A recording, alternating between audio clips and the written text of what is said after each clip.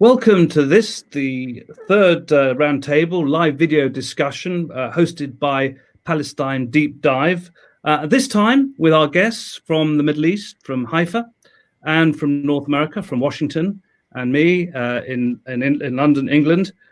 Today, we're going to be asking a number of questions, pertinent questions, looking at events as they unfold, looking in particular ahead at the US presidential elections in November.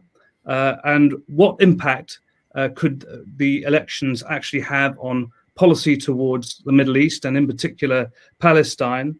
And we want to look at Joe Biden's promise not to move the US embassy back from Jerusalem to Tel Aviv. What does that tell us about the direction of travel? Also, today is May Day, 1st of May, Labor Day. Many Palestinians, as with many workers right across the world, don't have any real labor. They don't have any work to go to. And what we want to know is, what is the situation on the ground? What is it like in the occupied territories at a time of a pandemic?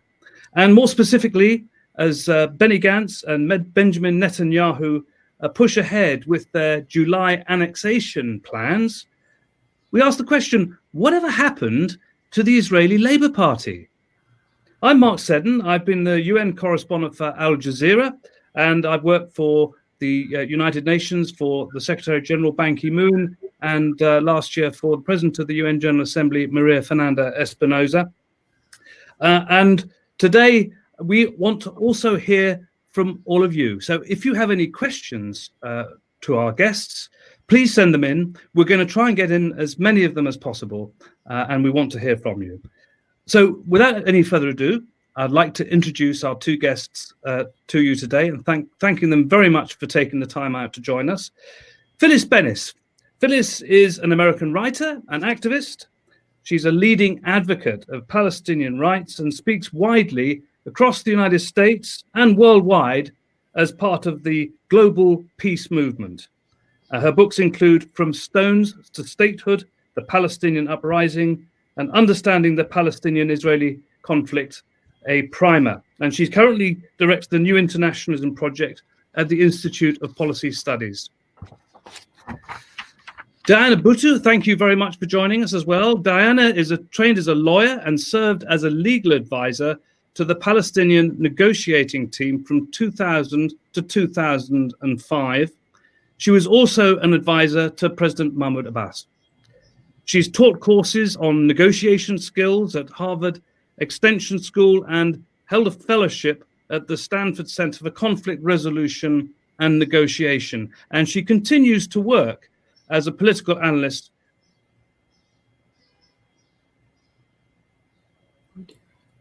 And Diana, if I might just begin with you. Going to that, what we were flagging up at the top, the reports this week that Joe Biden, the Democratic Party's nominee for president for this November, when asked about the decision of the Trump administration to move the US embassy from Tel Aviv to Jerusalem, essentially said, he doesn't seem to have any, I've got no intention of taking it back. What do you make of all of that? What is the reaction to this in Palestine?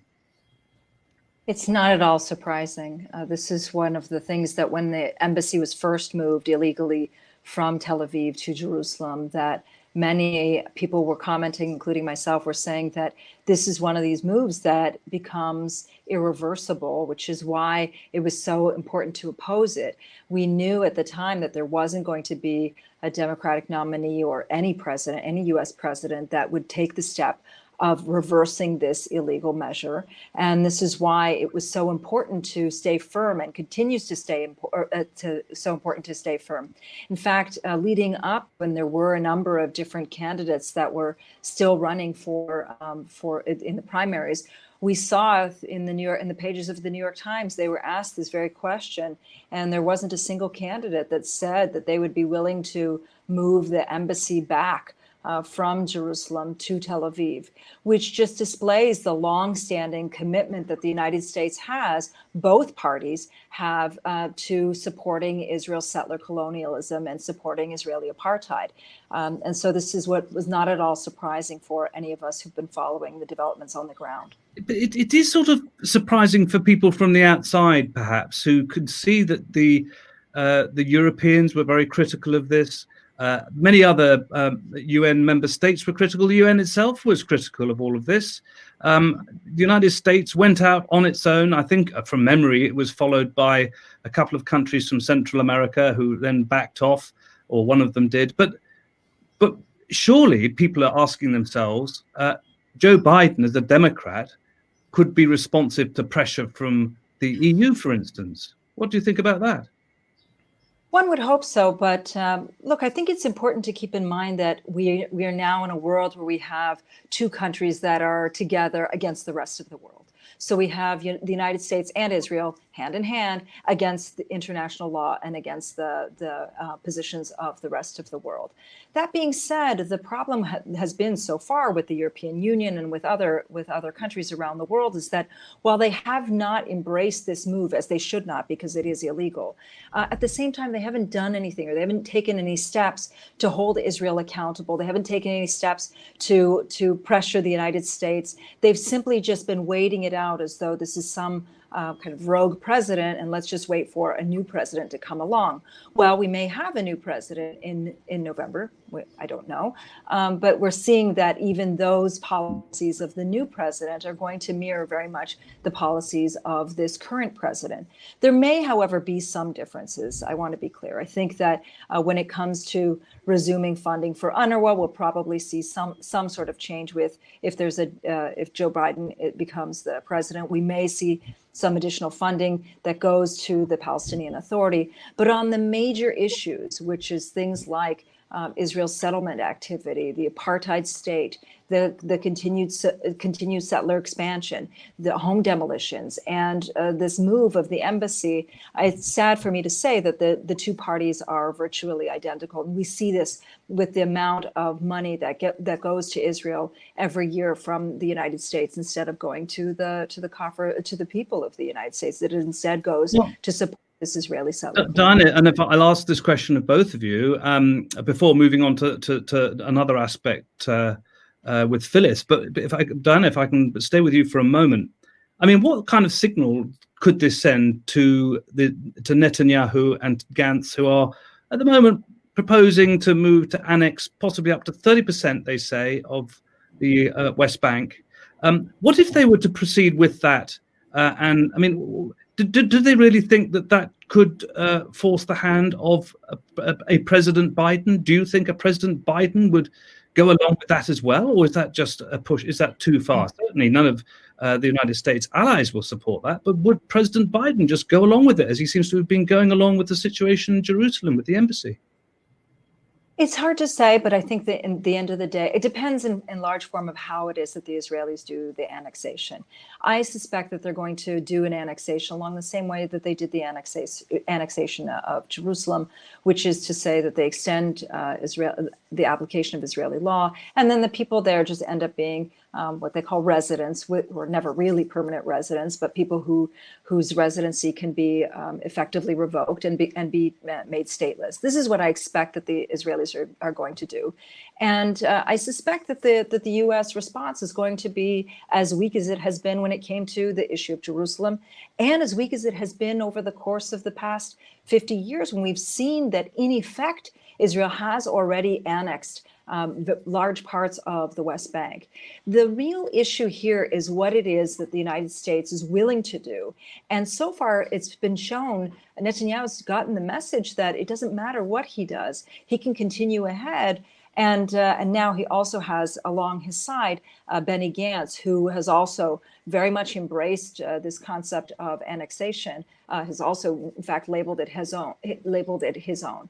I want to say something very quickly, though, about this this unity government before turning it over to Phyllis, which is to say that this unity government that was signed very recently, or that may be formed in the coming days, but the agreement was signed very recently between Gantz and Netanyahu. It's supposed to be an emergency government that's only supposed to focus on dealing with issues of the coronavirus. And yet and all of the legislation that's supposed to be pushed during this period is only supposed to deal with coronavirus, with the exception of one piece of legislation, and that is annexation. And in this agreement, they've made it clear that annexation can proceed as quickly as July 1st, provided that there is U.S. support for it. And we've already seen that the Trump administration has given its approval for it. So I think if there is a President Biden that will come into the office, he will have already seen that annexation will have already taken place. And I don't think that he's going to take the steps of reversing something that has already been done. Phyllis, if I may come to you, thank you, Diana, but can I come to you? I mean, again, looking from the outside, the Trump administration has moved the goalpost so far in many ways and has advanced and worked so closely with the Netanyahu agenda. A real gap appeared to be opening up, at least until Joe Biden's emergence as the Democratic Party nominee. A real gap between the Republican Party and the Democratic Party, and also something of a development within the American Jewish community as well. A feeling amongst very many of them that essentially this really was unacceptable. That the way this was heading was nothing. It was something they could not support. And as you know, it would appear that there were many voices within the Democratic Party who was speaking out in a way that we hadn't heard for a long time, including that, of course, of Senator Bernie Sanders. So, if President Trump is returned in November, where does this leave this growing body of opinion in the United States that really this special relationship is really going deeply sour? Well, I think that we have to acknowledge that there is an enormous gap that has emerged between the leadership of certainly the Democratic Party and the Democratic Party's base, its voters. There's been a huge shift in the political discourse, the public discourse, and the media discourse on the question of U.S. relations with Israel, the question of Palestine. It's been largely a combination of factors, partly the fact that the Israeli actions, the military assaults on Gaza, the expansion of settlements, all of it has been not only far worse in recent years, but far more visible to more people. There's cell phones everywhere, there's cameras everywhere, there's video everywhere in social media. So all of the Israeli efforts to keep the media out simply doesn't work anymore.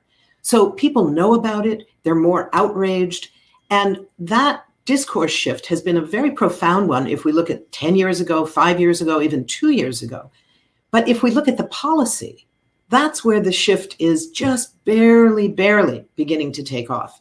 And that's the challenge for people in the United States who are committed to Palestinian rights. It's not enough to simply say Palestinians have the same human rights as everyone else.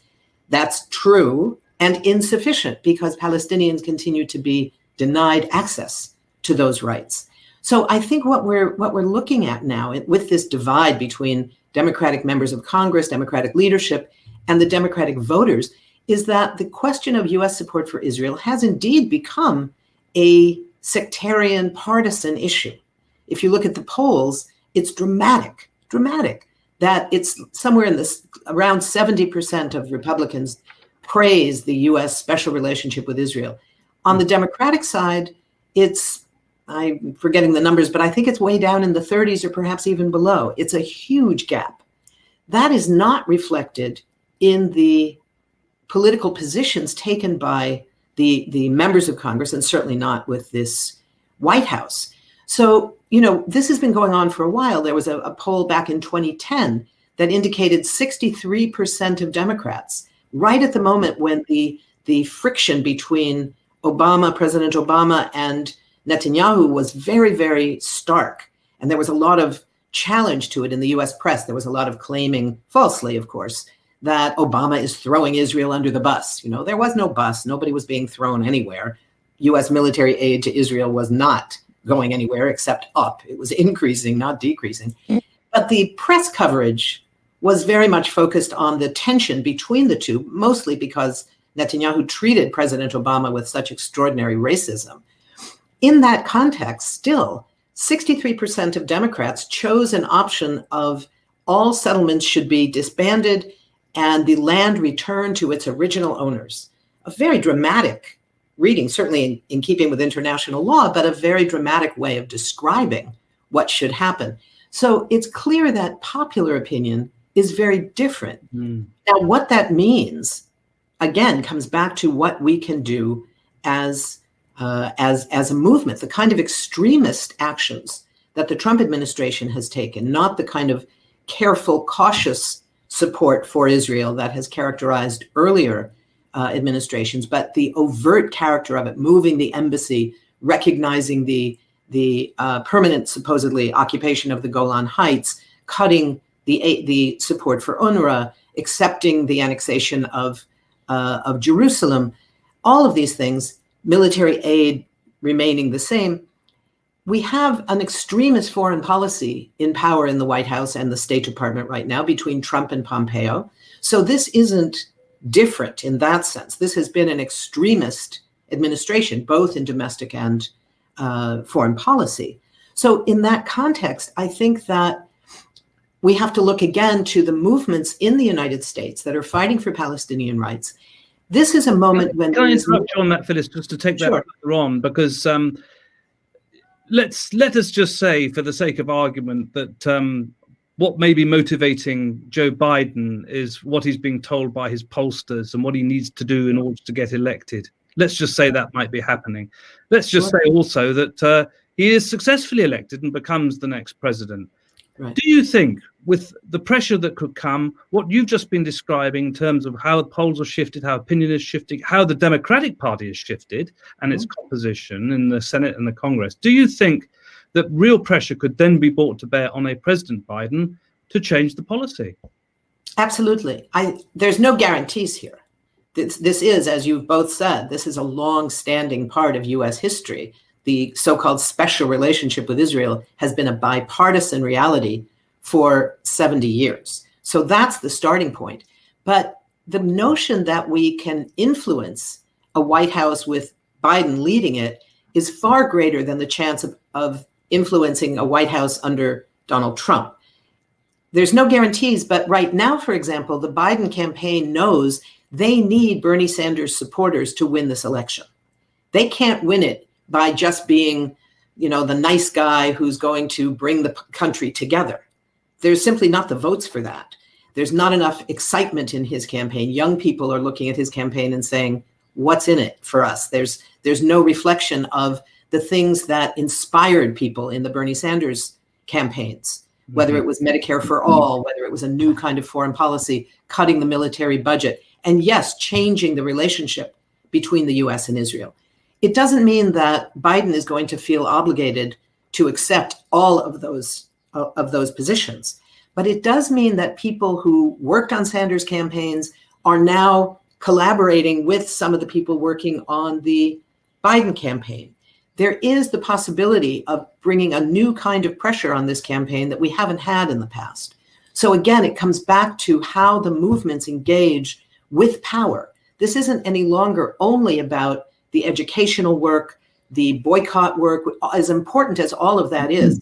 This is now a moment when we can actually engage with people in power, engage with the people running these campaigns to say, look, you have to recognize how the discourse has changed, that it not only is no longer political suicide to criticize Israel, it's rapidly approaching a point. We're not there yet, but we're rapidly approaching a point when it will be political suicide not to criticize Israel. Yeah, that's a very different moment. Thank you very much. And Dana, coming back to you, I mean, we also got to, by the way, this isn't all about, we just don't want to spend all our time talking about what happens in US presidential elections, important that they are, but I'm just going to stay with it just a bit longer if that's all right, and to talk about the potential Trump second administration, the second victory for Trump, what that could mean, given that so much of what is happening right now is happening underneath this horrible cloak of a pandemic. So the eyes and ears are averted elsewhere in many ways. let's say this annexation plan goes ahead. Let's say Trump is re-elected. Where realistically now does this lead to the two-state solution, the Oslo Accords, all the rest of it? I suspect I know what you're going to say in many ways, but how is it possible that the international community, the serious members of the international community who really know what's going on, can continue to hang on to all of this? What happens next to the idea of this, sticking to the idea of this two-state solution?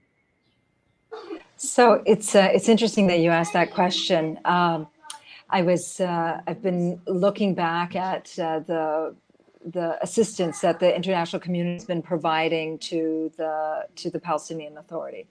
And in looking back at that assistance that they've been providing to the Palestinian Authority, one diplomat commented to me once that that they're in a space where they're trying to decide whether they are actually building a Palestinian state or whether they are actually funding the occupation. And I think that after all of these years where we've had Oslo that began in 1993, we're now in the year 2020, it was 27 years later, we're not even one step closer to having an independent state, that it's become very clear that their role is to fund the occupation. And in that role of funding the occupation, which is what they've done, they haven't put the brakes on any of Israel's activities. So while they talk about wanting to have a two-state solution, they've done absolutely nothing to implement it. They've done everything to just make sure that there's funding in place for the Palestinian Authority, but nothing really to deal with the issue of the two-state solution. So where that leaves us now is the same place that it left us a few months ago, which is that I just don't see that there's going to be any change, with one exception.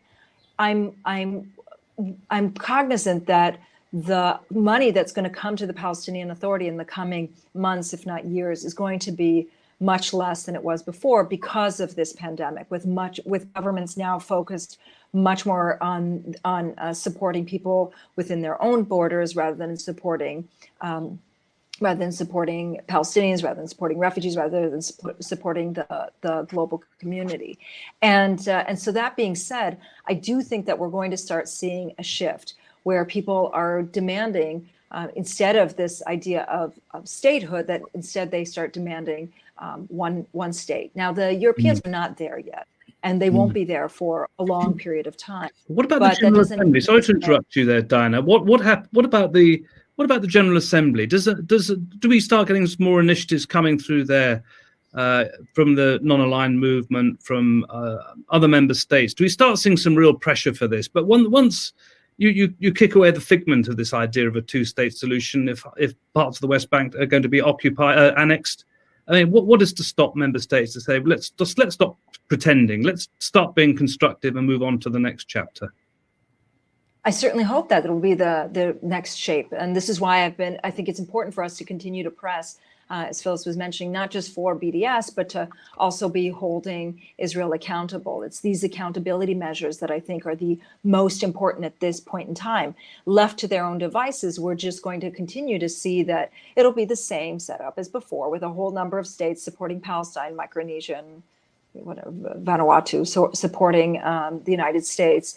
But now is the time where we need to start seeing that shift in international activity. We as Palestinians have done our share, pushed it. We've been resisting. We've been making sure that we do not accept these proposals, that we don't accept annexation. And it's now time for the international community to do their part. I've got a couple of questions coming in. The first question is from Fahed Abu Akal, and he says, what do both speakers have to say about the new Jewish state law? What do you have to, Phyllis, what do you have to say about that?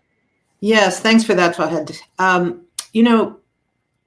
It's funny. I was just thinking about something in response to something Diana said, that the situation that, as a result of these extremist positions of the Trump administration, which of course are enabling the kind of extremism that we're seeing from Netanyahu and the Israeli government, including the nation state law, the so-called nation state law, one of the effects of them all is to make it impossible to deny that the Israeli system is a system of apartheid. That was something that was always denied vehemently in the US and in the Israeli government. In the last few years, a few members of the government would take the rather brave step in their context of saying that if we don't make some changes, our system is going to start looking like an apartheid system, very cautious. The reality is it is and has been an apartheid system for many, many years now, for decades, for generations, in fact. And what we're looking at now is that it's become almost impossible to deny that. So the case of the nation-state law, which essentially says it passed as what would be the equivalent in the United States, would be a constitutional amendment. It's a change to the basic law, not just a regular old law that can be changed by another Knesset, but a change to the basic law that says, among other things, that only Jews have the right of self-determination in the state of Israel, that Arabic is no longer an official language of the state of Israel. It's an explicit statement that the state of Israel is only for Jews, and the 20 or 21% of Israeli citizens, we're not even talking here about Palestinians who live under military occupation in East Jerusalem or the West Bank or the Gaza Strip, but we're talking about Palestinian citizens, that they do not have the rights of Jewish citizens. And that is by definition a violation of the International Covenant Against the Crime of Apartheid. So I think that's really something that we have to grab. The question of what happens in the General Assembly, there have been moments, Mark, you've seen it, and Diana, you've been around the UN for all those debates as well, and I have been as well too, when Father Miguel Descoto, for instance, was the president of the General Assembly at the beginning of of Operation Cast Lead, the first of the three major Israeli assaults on Gaza in recent years. And there was leadership in the General Assembly from the non-aligned and from others to take a much stronger position than the Security Council was prepared to do, for instance, because of fear of a US veto. And they would rather simply not take any position than allow the US to veto it. But the problem is the General Assembly has not yet been mobilized in a way that brings in the stronger countries. The Europeans generally stand aside and abstain on the key issues. And we don't yet have the power from governments that are prepared to challenge the US directly on behalf of the Palestinians. And the position of Palestinian diplomacy is still that of the international position of calling for a two-state solution. So it's important to hear from Diana and the position of Palestinians. We also have to recognize, Mark, that you and I don't get to make this call. We don't get to say it should be one state or two states or red state or blue state. This is something that has to be determined by Palestinians, how they define their liberation and what that strategy is. A perfect segue to Diana and to that question from Fahed. The Jewish nation state law is a law that I actually call the Jewish supremacy law.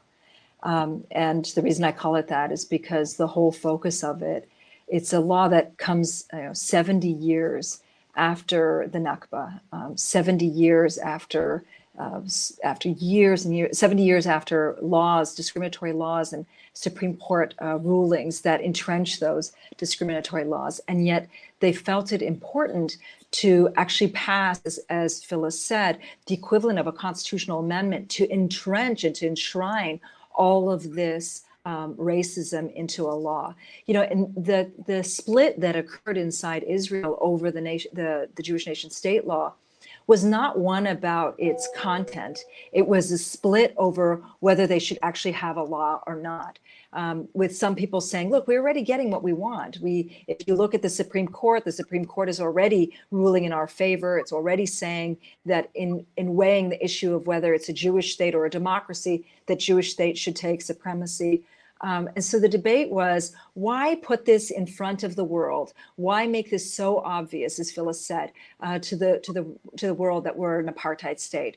And the answer is that now it's not just a question of it being an apartheid state, but they're unabashed about it. This is actually for them a real victory. They want to say to the world, yes, we are an apartheid state, and what's the problem with it? So, this is why I think it's very important for people to be pushing back. They may be saying that, but there does seem to be a major effort underway to attack anybody who's vaguely critical of all of this. An attempt to box everybody in to stop people speaking out.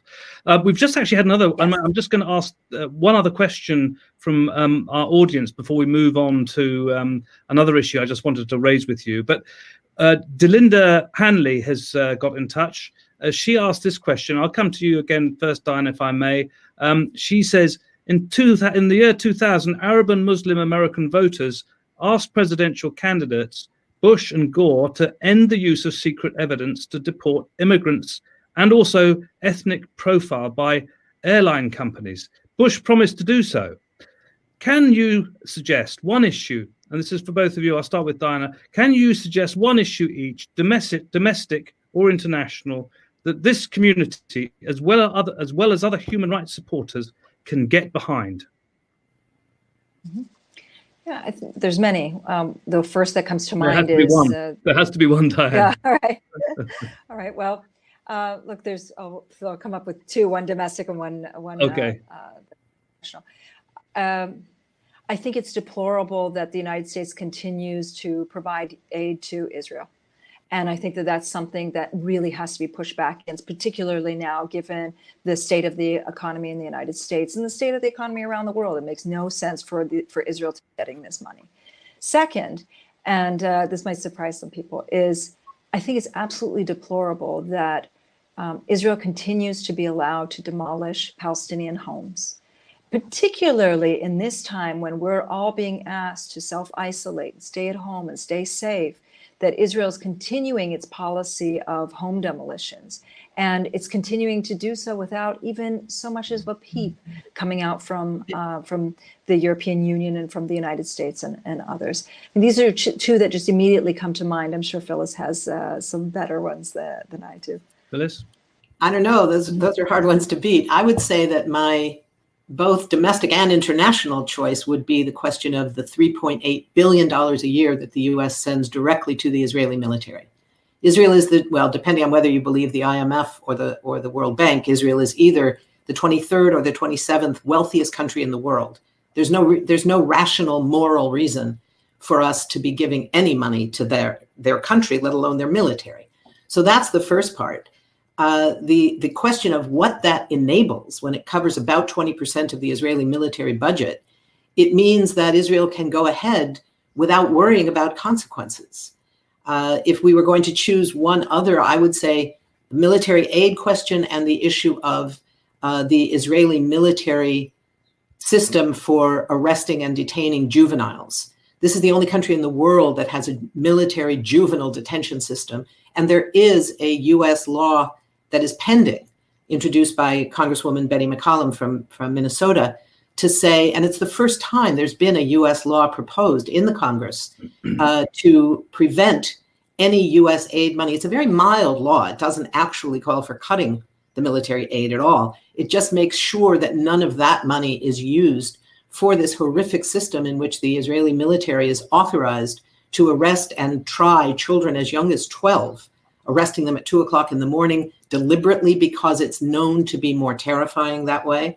It's a horrific situation. So I would say ending the US collaboration with the military detention system for juveniles and cutting US military aid to Israel. Well, thank you both for that. Diana, moving on, today is the 1st of May, Labor Day.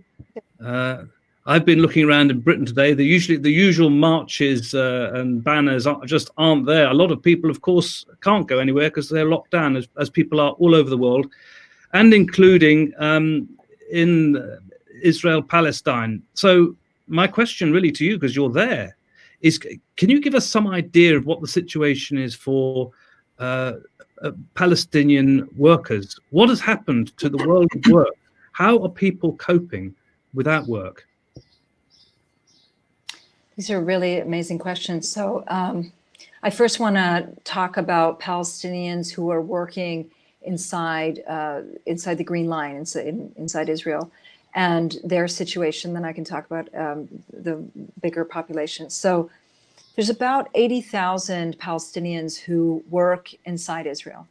And for decades, these workers have been, these individuals have been subjected to some of the worst forms of security searches, of detentions, of checks, and so on. And for years, there have been calls to have these workers be able to live inside the places in which they work, or nearby the places in which they work, and not have to be subjected to this constant stream of checkpoints and security measures and so on. And yet Israel has instituted a policy of collective punishment, which is to say that every Palestinian has to fall within the security apparatus. Suddenly, overnight, when this pandemic hit, these same workers who were once subjected to endless searches suddenly became classified as essential workers. And being classified as essential workers, because many of them work in hospitals, in construction, and other areas as well, sanitation, and so on. Suddenly, the restrictions were now relaxed. There was no longer a need to go through checkpoints. There was no longer a need to go through these security searches. And provided that their employers were to provide them with adequate housing during this period. And the employers promised to do so. What we ended up seeing was very quickly that the conditions in which these Palestinians were being forced to live were conditions that were subhuman, that were places without proper sanitation, without proper running water, you name it. And so now we're seeing that many of these Palestinian workers are now going back to the West Bank, many of them actually carrying the coronavirus. Now, the fact that they're going back is because they haven't been provided with adequate housing, they haven't been provided with any adequate measures to be able to stay in place, but their salaries are also not being guaranteed. Israel has always refused to hand over any of the money that it deducts from Palestinian workers for Social Security. Even though they deduct it, they've never handed it over to the Palestinian Authority. So these are people who are among the most vulnerable in society, who have been tossed around, one hand labeled as security threats, the next second labeled as essential workers, and been treated as though they are simply dispensable, with none of their rights ever being afforded or protected. On the larger scale, on the larger both West Bank and Gaza scale, we're talking about very high numbers of unemployment. In the Gaza Strip alone, there's 53% unemployment. These are huge numbers. And in the West Bank, also very high numbers of unemployment. Now with the impact of the coronavirus, where a lot of governments would be coming forward and trying to provide stimulus packages and trying to provide compensation to people who are out of work, we simply don't see that, because the Palestinian Authority is a government that is donor dependent and donor driven. So we are not going to see that people are going to be able to get off of their feet or get off their feet and be able to support one another in the aftermath of this pandemic. So I suspect that we're going to see even more poverty, even more food insecurity, and even higher rates of unemployment. Well, that sounds pretty grim. Certainly no cause for celebration on the 1st of May. And actually, it brings me on to another question that's just literally come in from Jim Haber. I'll put this to you, Phyllis, if I may. Have you been following or involved in the development of the One Democratic State campaign that I think was unveiled yesterday? Seems very far from where we are, but very necessary to develop such long-term vision. Do you know much about this initiative? I don't know about what happened yesterday. There's been a long period in the U.S. I can remember back in the 1970s debates over one state, two states. And I think what I've come to realize is that this really is an issue for Palestinians to determine in the context of their strategy for liberation. For those of us who support Palestinian rights, we can have our opinions. I won't surprise you to know I have opinions about this issue. But it's not really my call. You know, I'm a Jewish girl from California. Let's neatly pass that to Diana in that case. But wait, can I just say one other thing?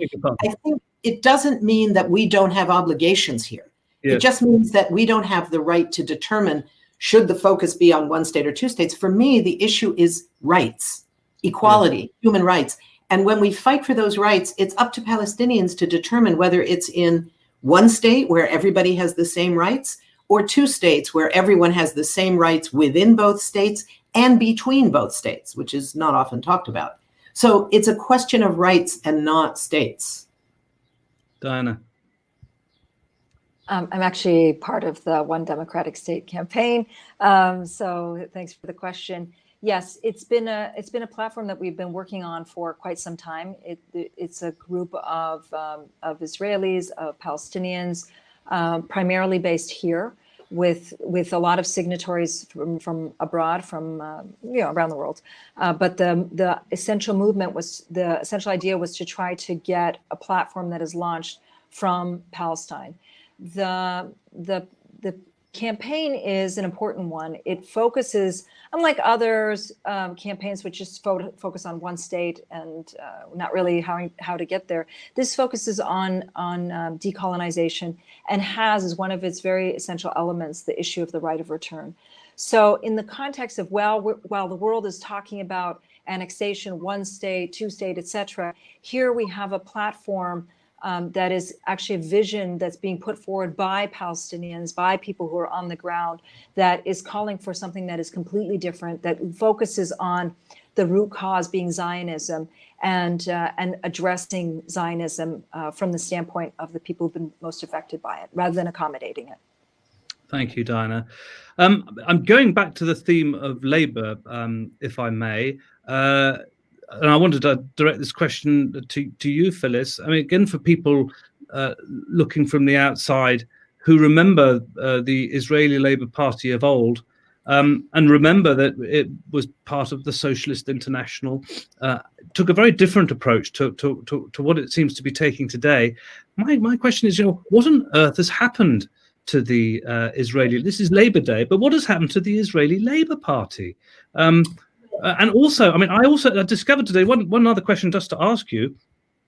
They left that the Israeli Labour Party is no longer part of the Socialist International, but it still has observer status with the Party of European Socialists. And I just wondered if you had any ideas about that and what should happen.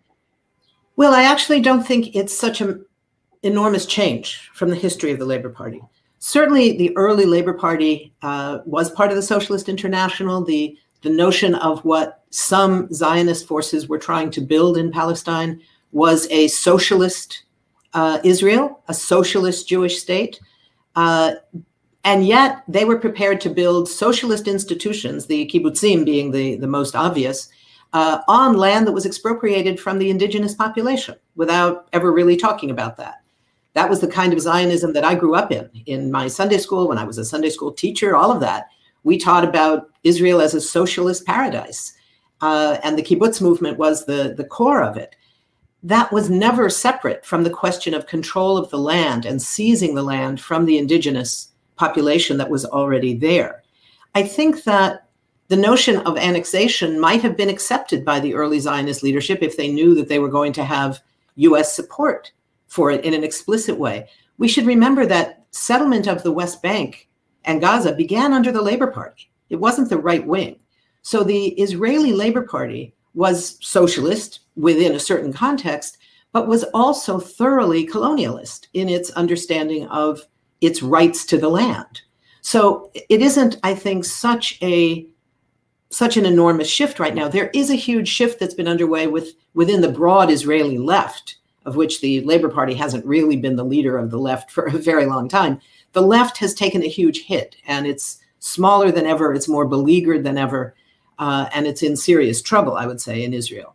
But the Labour Party itself, I think, really was, from the beginning, a Zionist party that was committed to maintaining control of what they would consider the land of Israel for Jews and not to be shared with the Palestinians. There were individuals who may have believed that, but that was never the real operative position of the Labour Party. Looking at the situation right now, a kind of a weird kind of Israeli political triangulation underway.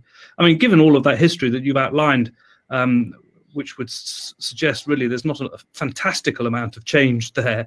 But given that right now the Israeli Labour Party doesn't really pretend to be particularly socialistic at all and seems to have more or less the same policy as Likud, will it simply disappear? It certainly could. It doesn't any longer play a qualitatively different role in Israeli society, economically, socially, politically, than the leadership of the Likud. These are parties that are driven as much by sort of personalities and who's going to be in charge at any given moment as they are by ideological differences. The ideological have shrunk. The differences have shrunk. So I think that it's certainly possible it would disappear. I'm not sure that would have an enormous impact on the politics of Israel. If we look at what the politics have been for the last 10 years or so, Netanyahu, as prime minister during that period, in a certain way really represents the left wing of his parliament, of his cabinet, not because he has moved to the left, but because he has recruited further and further to the right. So the cabinet, the government is now made up of the right, the far right, the extreme right, and really the fascist right within Israeli politics. The left, or the centrists, are really not much of a force anymore.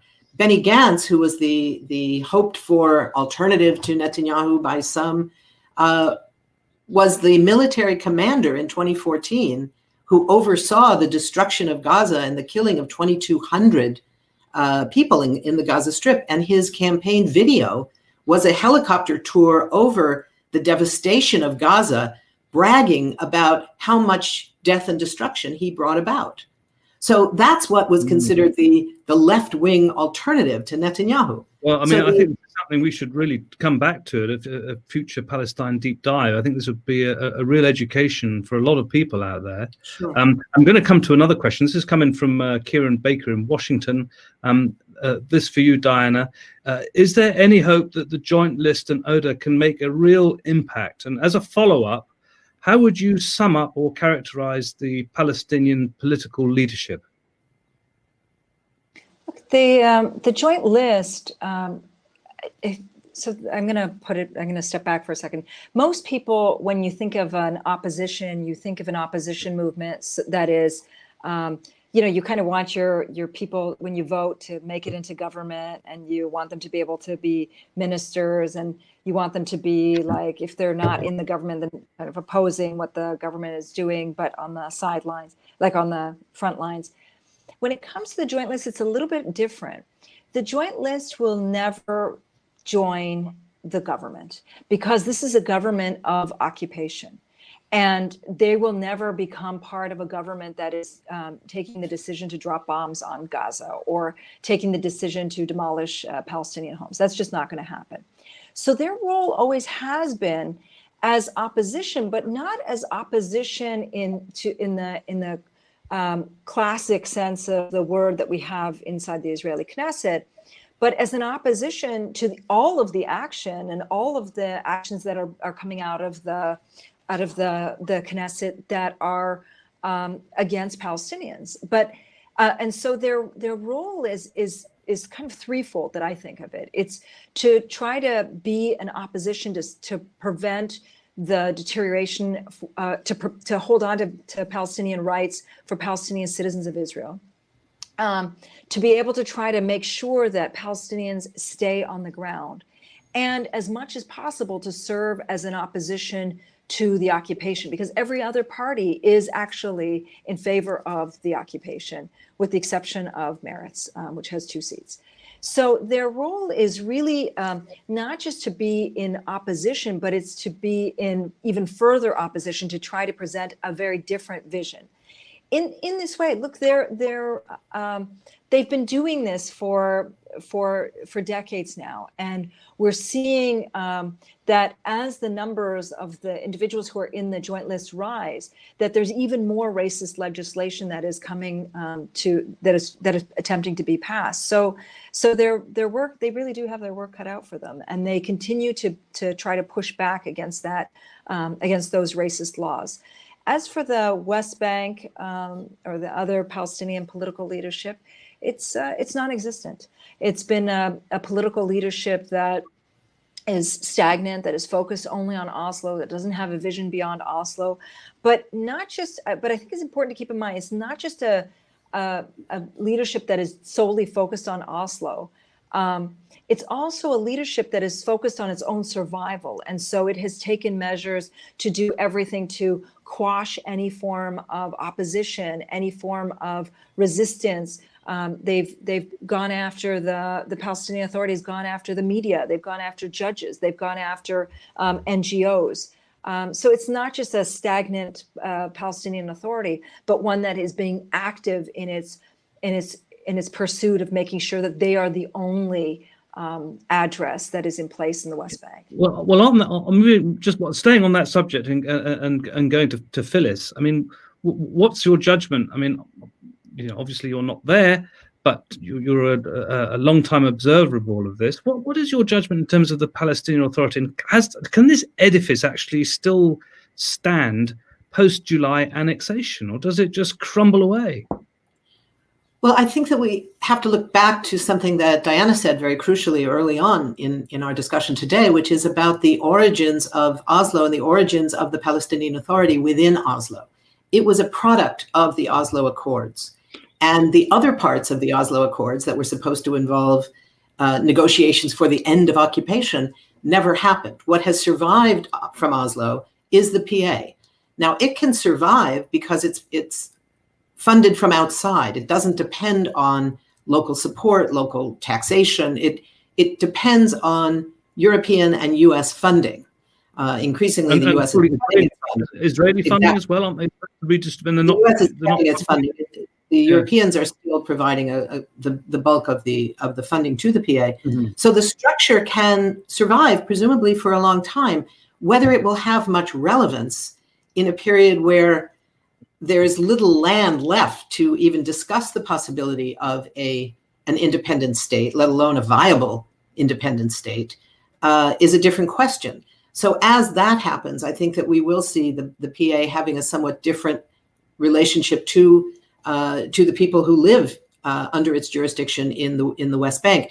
The important thing here, though, is the PA never had real authority, despite its name. It has what we might call kind of municipal authority. It never had the ability to function as a real government.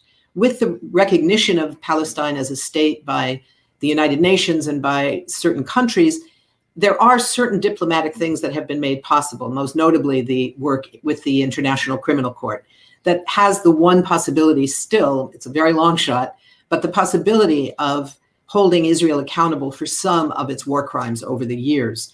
But in terms of actual control of borders, control of its water, control of the seas off its coast, the Palestinian Authority doesn't have control of any of that.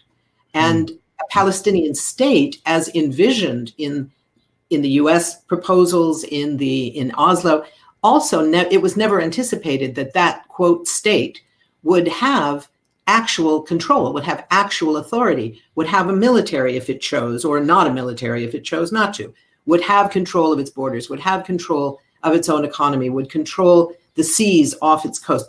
None of that was supposed to be in a so-called Palestinian state. So on that level, it has not changed in the 27 years since the Oslo Accord was first signed. Thank you, Phyllis. I'm going to turn now in the last remaining minutes, if I may, to the COVID-19 pandemic. We've been keeping an eye each week on WHO statistics in the Palestinian territories. Yesterday, WHO was saying that there are 507 people infected in the West Bank and East Jerusalem and 490 people in Gaza. There have been some deaths. I think there have been about 4 or 5 deaths in the West Bank and East Jerusalem, possibly as many in Gaza. I'm not quite sure. But, this is with the world's media attention on the pandemic elsewhere. There's always the worry that in areas that are really struggling, where there's poverty, where there has been a whole history of poor resourcing of medical resources and cuts, of course, recently to UNRWA, although some of them have been made up question, I suppose, is given that WHO are being able to pull these statistics together, I suppose, would you know, Diana, how accurate they can be? Do you know also who is actually conducting testing and tracing and quarantining? What is the fear about COVID-19 in the Palestinian territories?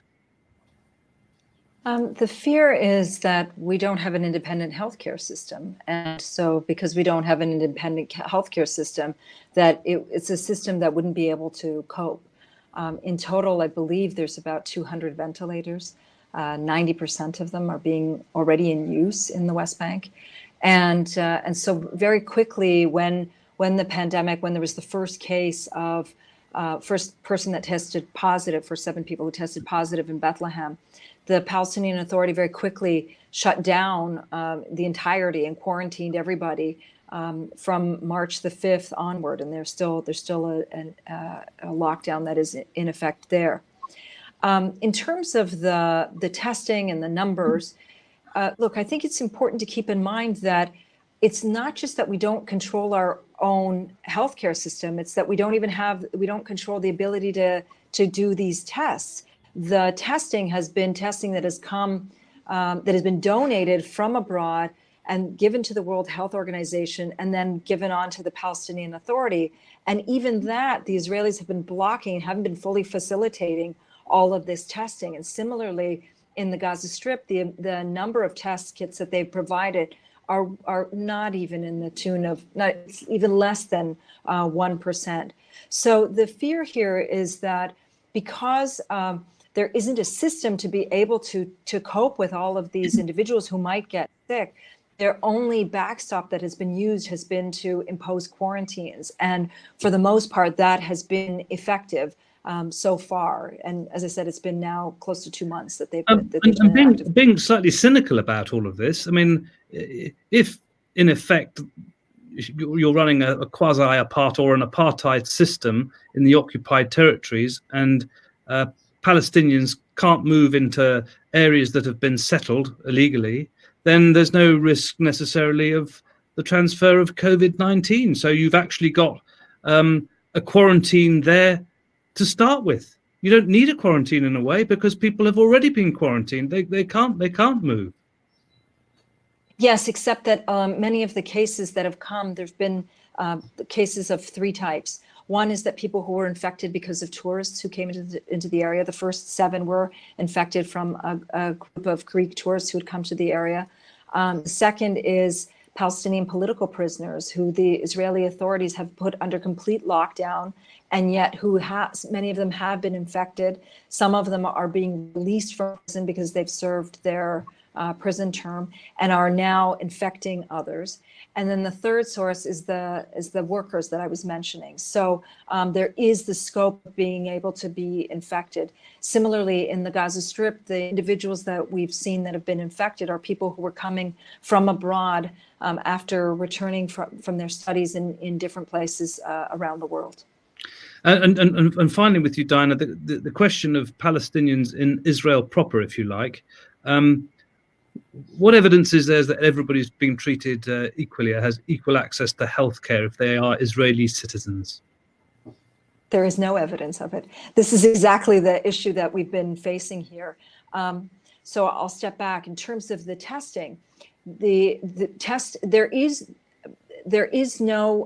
was no effective testing that was being done in Palestinian communities until Palestinian NGOs and the Palestinian MK started pressing the government to have testing centers take place.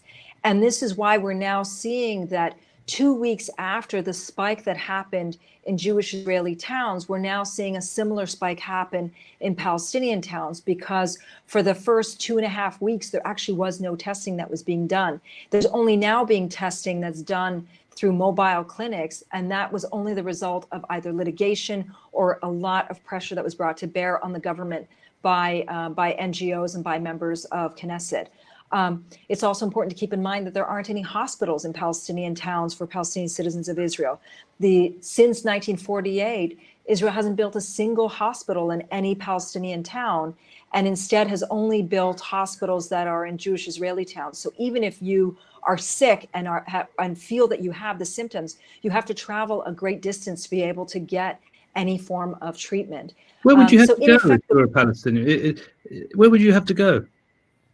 You'd have to go to a nearby hospital, but none of the nearby hospitals are in your town. For example, the city of Al-Fahim, which is in the north, has close to 60,000 people in it and has no hospital, no nearby hospital. The closest hospital is more than 25 kilometers away.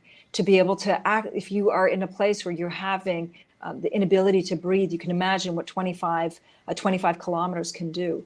And so this has been the story of Palestinian citizens of Israel. They've always faced discriminatory policies and unequal treatment. And now what we're seeing with the coronavirus is that this is just highlighting these 72 years of disparate treatment.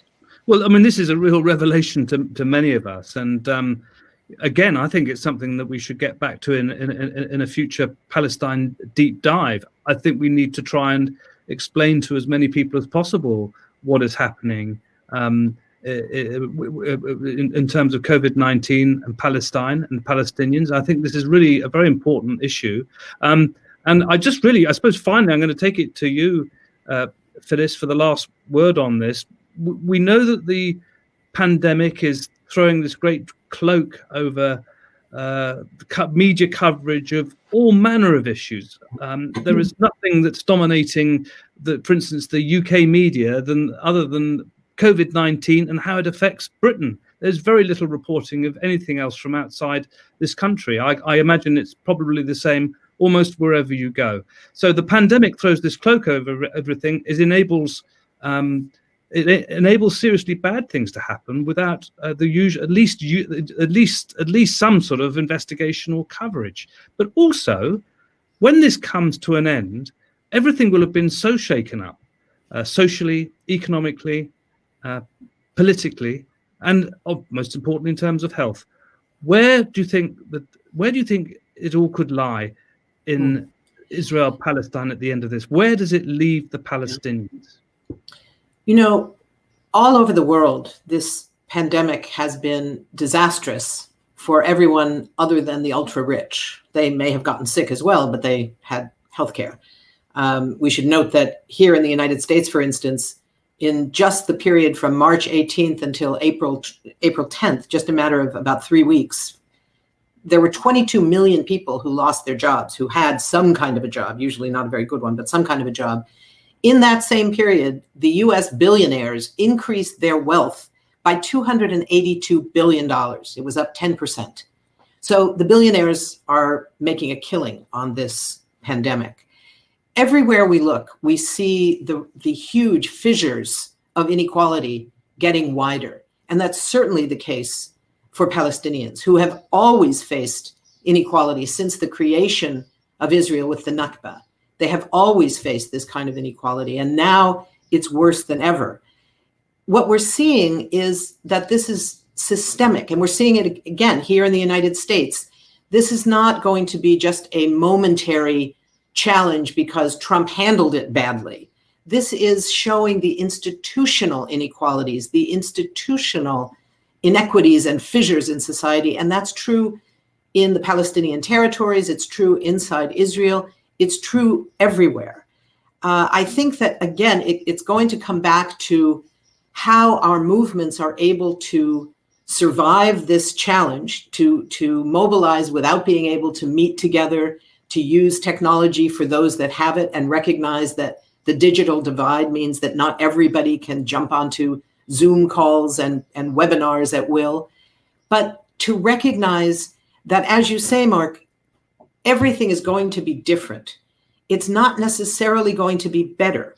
There is discussion underway everywhere, I think, and I'm sure, although I'm not on the ground in Palestine, I'm sure it's happening there as well, to say that when this is over, we can't simply go back to what used to be called normal, because there was nothing normal about the pre-pandemic ways that Palestinians had to live. Living under apartheid is not normal. Living under enormous economic inequality in the United States, where we have 140 million poor and low wealth people. That's not normal either. Everywhere we're facing these kinds of fissures and inequalities. And the challenge to us all, I think, is how do we make the linkages so that the question of Palestinian rights is not a fringe issue any longer, is not something off on the side, but is part of what it takes to recover for a world that has gone through this kind of shakeup. This is nothing that anyone alive today has experienced before in a conscious way. And I think that we don't have a model to look at. We're going to have to create new models. Palestinians are going to have to create new models for their own new ways of fighting for liberation in the post-pandemic era. Hopefully it will not be after the deaths of thousands, which is, of course, the danger. That's I think danger. we are beginning to see the beginning of a global response. Certainly, various UN and climate change and green campaigners are coming together to be talking about a new global economic deal, a new Green Deal, which could get a real lift from all of this. I'd simply say in parting as an observation that since at the end of all of this, the states, when I say the states, I don't mean the United States, I mean states generally will have had to spend that much of their national wealth effectively nationalizing their economies, and most of us will be left with very little money, if anything at all. The only people who will have it will be the billionaires. So the only people who really can pay back the money will very possibly have to be the billionaires. So on that slightly happier note, perhaps, I think we'll have to leave it for this week. But thank our panelists very, very much indeed. I think it's been a fantastic discussion. Thank you for all of those of you who took part. And thank you also for everybody at Palestine Deep Dive behind the scenes who made this happen. And until the next time, from all of us, thank you very much indeed.